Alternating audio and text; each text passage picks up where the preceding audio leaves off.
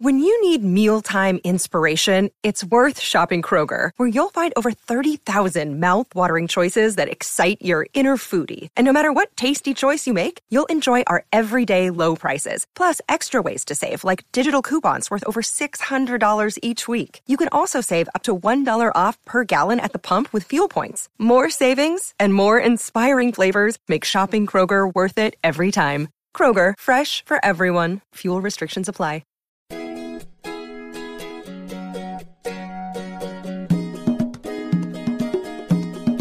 Welcome to the Modern Homesteading Podcast. We have allowed ourselves to become so disconnected and ignorant about something that is as intimate as the food that we eat. Be prepared to grow your own for victory.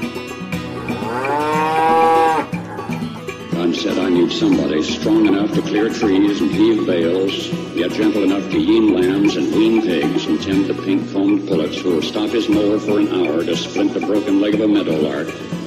So God made a farmer. Hello and welcome to the Modern Homesteading Podcast. I'm your host, Harold Thornbrough from smalltownhomestead.com. And guess what, folks? We're halfway through our 30 days of homesteading Q&A. Yes, it's day 15.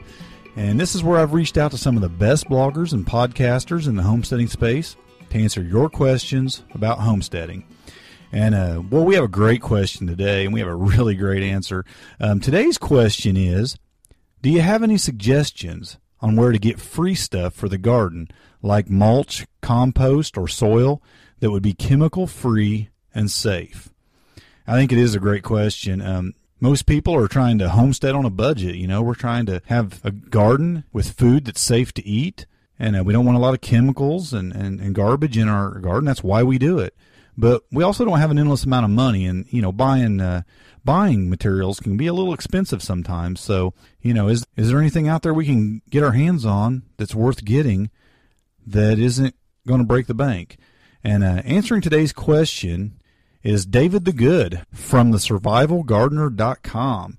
And David shares with us a few things. He's going to tell us why we need to be careful about where we get our soil amendments. And he's going to have some great tips on where to get some free stuff and advice on feeding your plants with what you already have. And, of course, he's going to have some other great composting tips. So, David, help us out here. Where can we get some free stuff for our garden?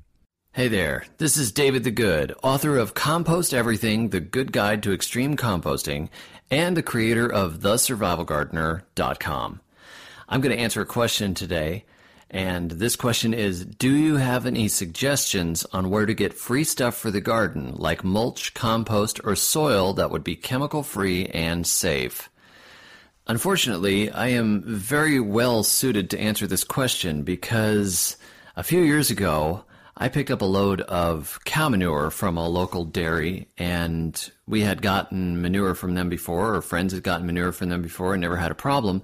However, when we put it on our gardens, within a month or so, things started getting really screwy. The new tomatoes started curling up, the leaves started curling, my blackberries out front started curling up, some of my trees quit growing.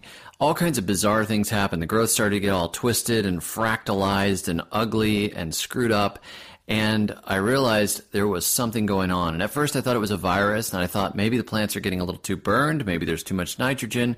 But the look of it was so strange and so evil and twisted looking, and it was happening across so many species. I thought, man, there is something going on here, and there's got to be something in that manure. So I started doing some research. And after searching online all kinds of different sites that were not helpful at all, I came across the story of a community garden in the UK that had been hit with a massive kill-off of their plants because of manure that had been brought in.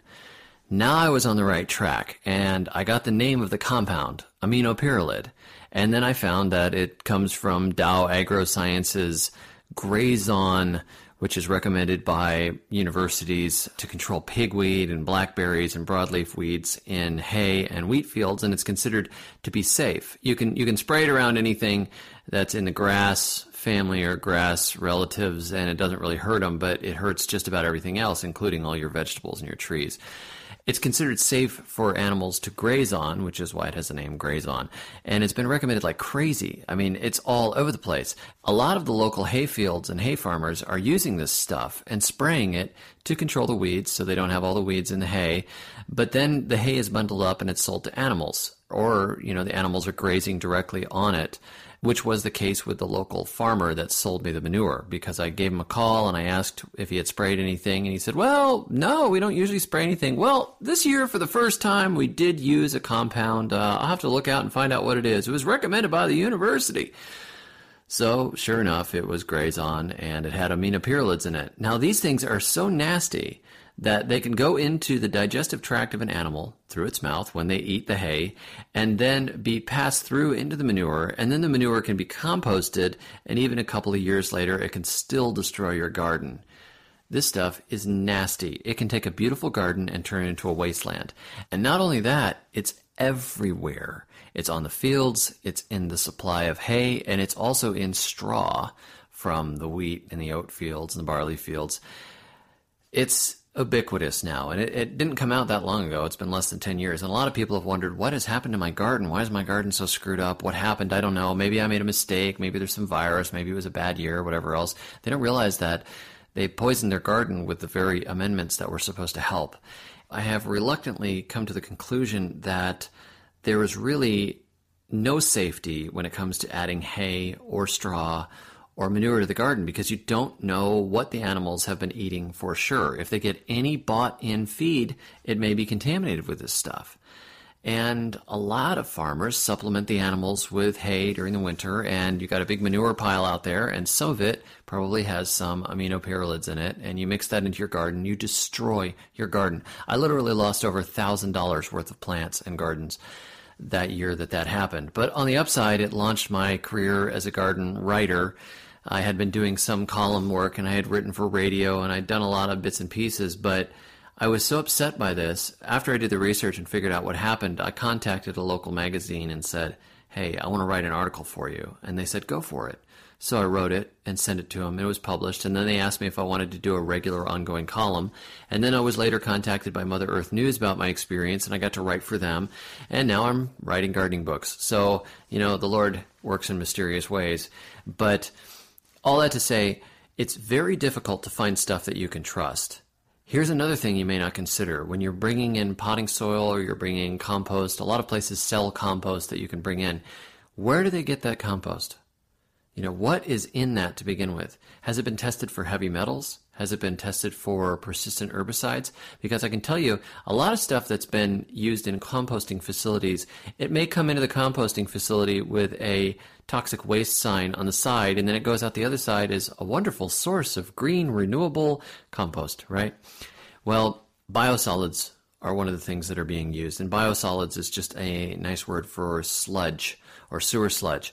I love the idea of recycling human waste, and it can be done very safely with a composting toilet system, and I write on that in my book, Compost Everything. However, when you have a city or municipal system of sewage, there's a lot more than just sewage that gets dumped down those pipes.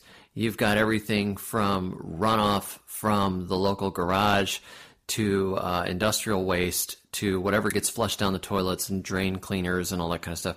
There's a lot of things, including, even birth control hormones go through into the water supply. There's a lot of stuff that can build up in that, and not all of it is easy to separate. So you may be getting mostly good matter, in the case of, hey, look, we've got Milorganite, right, which comes from Milwaukee's septic system. You may have a lot of it that's really good, and the plants really love it, and they do great, but you might also have arsenic, cadmium, cobalt, lead, who knows what else is in there. And that's the terrifying thing. Where is it coming from, and is it going to build up in your garden, and is it going to affect your health? Your plants may not notice that there's arsenic or cobalt or, something along those lines in there, but your health can be affected by that, and you can end up poisoning a plot of your garden very permanently by letting that stuff get in there and build up. And I know that a lot of us want to garden organically, and we care, and the reason we are growing food is we want to keep our families safe from a lot of the toxicity of the system. But if you're bringing in matter from elsewhere onto your plot, you better be really careful in where it's coming from. And a lot of the compost that you buy is not safe. So do I have any good sources for free stuff? I'll tell you what, I used to sweep up all the hay and the straw and the alfalfa and all that stuff from the feed store, and I don't do it anymore because of the issue with aminopyralids and other herbicides. I used to go ahead and buy big piles of compost to add in before I did some more reading, and I realized that there's some serious issues with heavy metals and other things that can get into your garden. Where do you get free stuff? I'll tell you, my favorite source of free material is when the trucks go through the neighborhood and clear the power lines. They'll go along the power lines and they'll shred up all the vines and they shred up the trees and they shred up whatever is growing along there. They have this big shredding truck and it shreds all that matter and they make these great big piles of mulch. I've found that stuff is so awesome to pile around your trees. I trust it because it's not coming from an industrial source. It's coming just from whatever trees are growing along the road. They're not in a big field. They're not getting sprayed with stuff, most likely. And a lot of it, if there is a little bit of contamination, it's not going to be nearly as much as an industrial type situation. So I have thrown that stuff in my food forest out in the front yard and put it down to a foot or two deep in some places and let it rot for a couple of years. And the soil underneath is incredible. The worm content is incredible. The fungi that show up are really good. And I like that stuff. So if you can find trucks working in your neighborhood or call local tree companies and say, can you give me some of that shredded stuff? Just drop it on my house, all you like. They'll often give it to you for free. And if not, you bribe the driver and say, look, I'll give you $20 to buy yourself lunch if you can drop me a load. And I'll give you $20 for each additional load. And that's a lot cheaper than buying stuff. And that stuff is safe. So that's one source for free materials that I would jump on top of and take advantage of if you've got tree companies running through your area. Another method that people don't really consider usually is growing your own compost. If you grow crops that you can till under, they call it green manure. You know, you can grow peanuts, you can grow peas.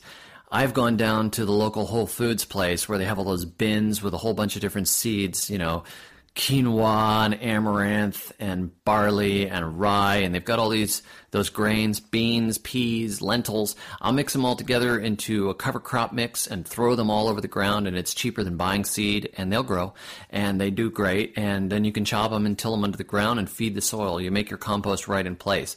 Another thing I do is I plant nitrogen-fixing trees next to my fruit trees.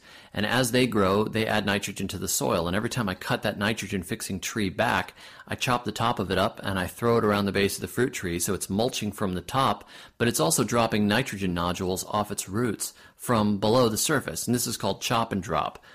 And it's a permaculture idea of just using the forest to build more forest. So say you've got an invasive tree that's a pain in the neck, you can actually just cut that thing down over and over again. Every time it grows back, instead of going, I can't believe I can't kill that stupid tree, just take advantage of its invasive and crazy growth pattern, chop it up, and throw it on the ground next to another tree. Just keep chopping branches and drop them, and they'll get worked into the ground over time, and they'll feed the soil. There's a perennial sunflower that I grow in my climate. It probably only grows from zones 8 to 10 or so. It's called Tithonia diversifolia. Some people call it Mexican sunflower, but there's a Mexican sunflower that's an annual, and this one is a perennial cousin of that.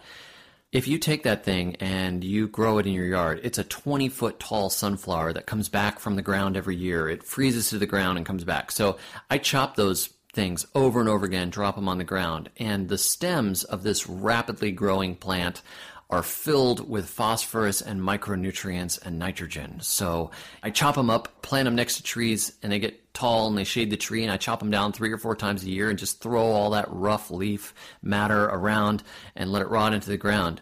You can do this further north with comfrey. You can do it with Jerusalem artichokes. You can do it with just about any bushy, fast-growing, fleshy plant that rots fast. If you got something that doesn't rot fast, you can use it too, but just know you're going to have sticks on the ground for a while until they rot in.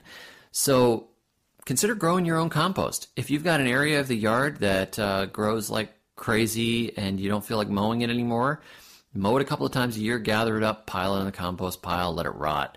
You got pokeweed showing up in the yard, let it grow until it gets real big. Right before it sets seeds, chop the top of it off, go throw it in the compost pile, go throw it next to a tree that might need a little extra nutrition, and then you take all the work that weed did and you give it over to a tree that could use the boost.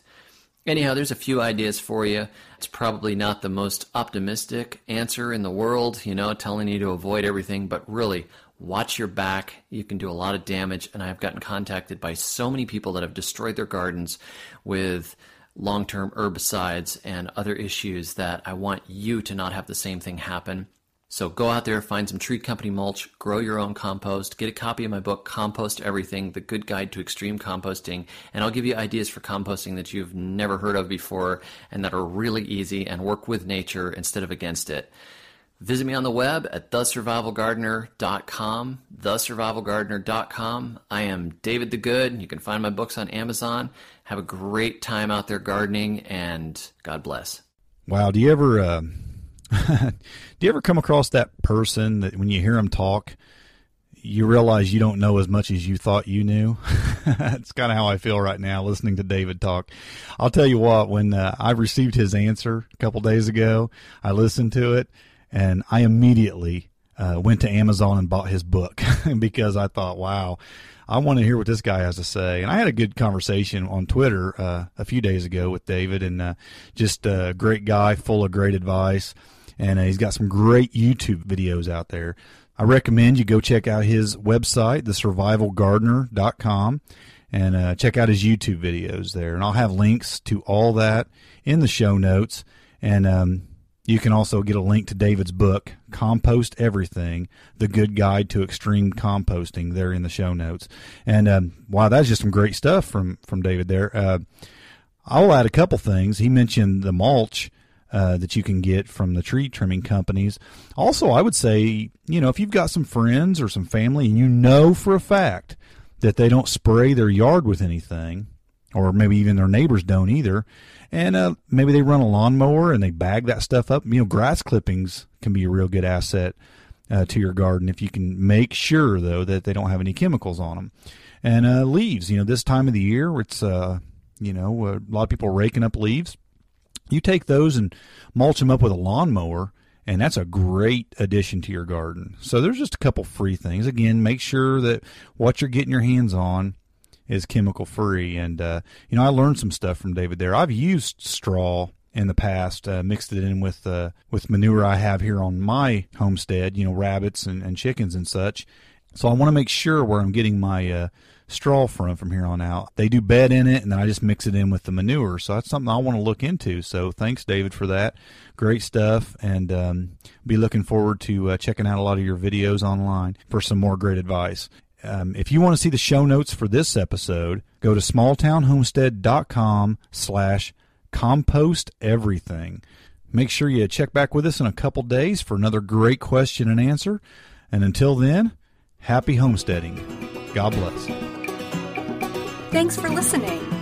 To see the show notes for this podcast or listen to other podcast episodes, go to smalltownhomestead.com. There you can also read our blog, connect with us on Facebook, Twitter, and Google+, and take advantage of the many resources we make available to help you along in your homesteading journey. Please share this podcast and help us to carry out our mission of helping others to homestead today for a better tomorrow.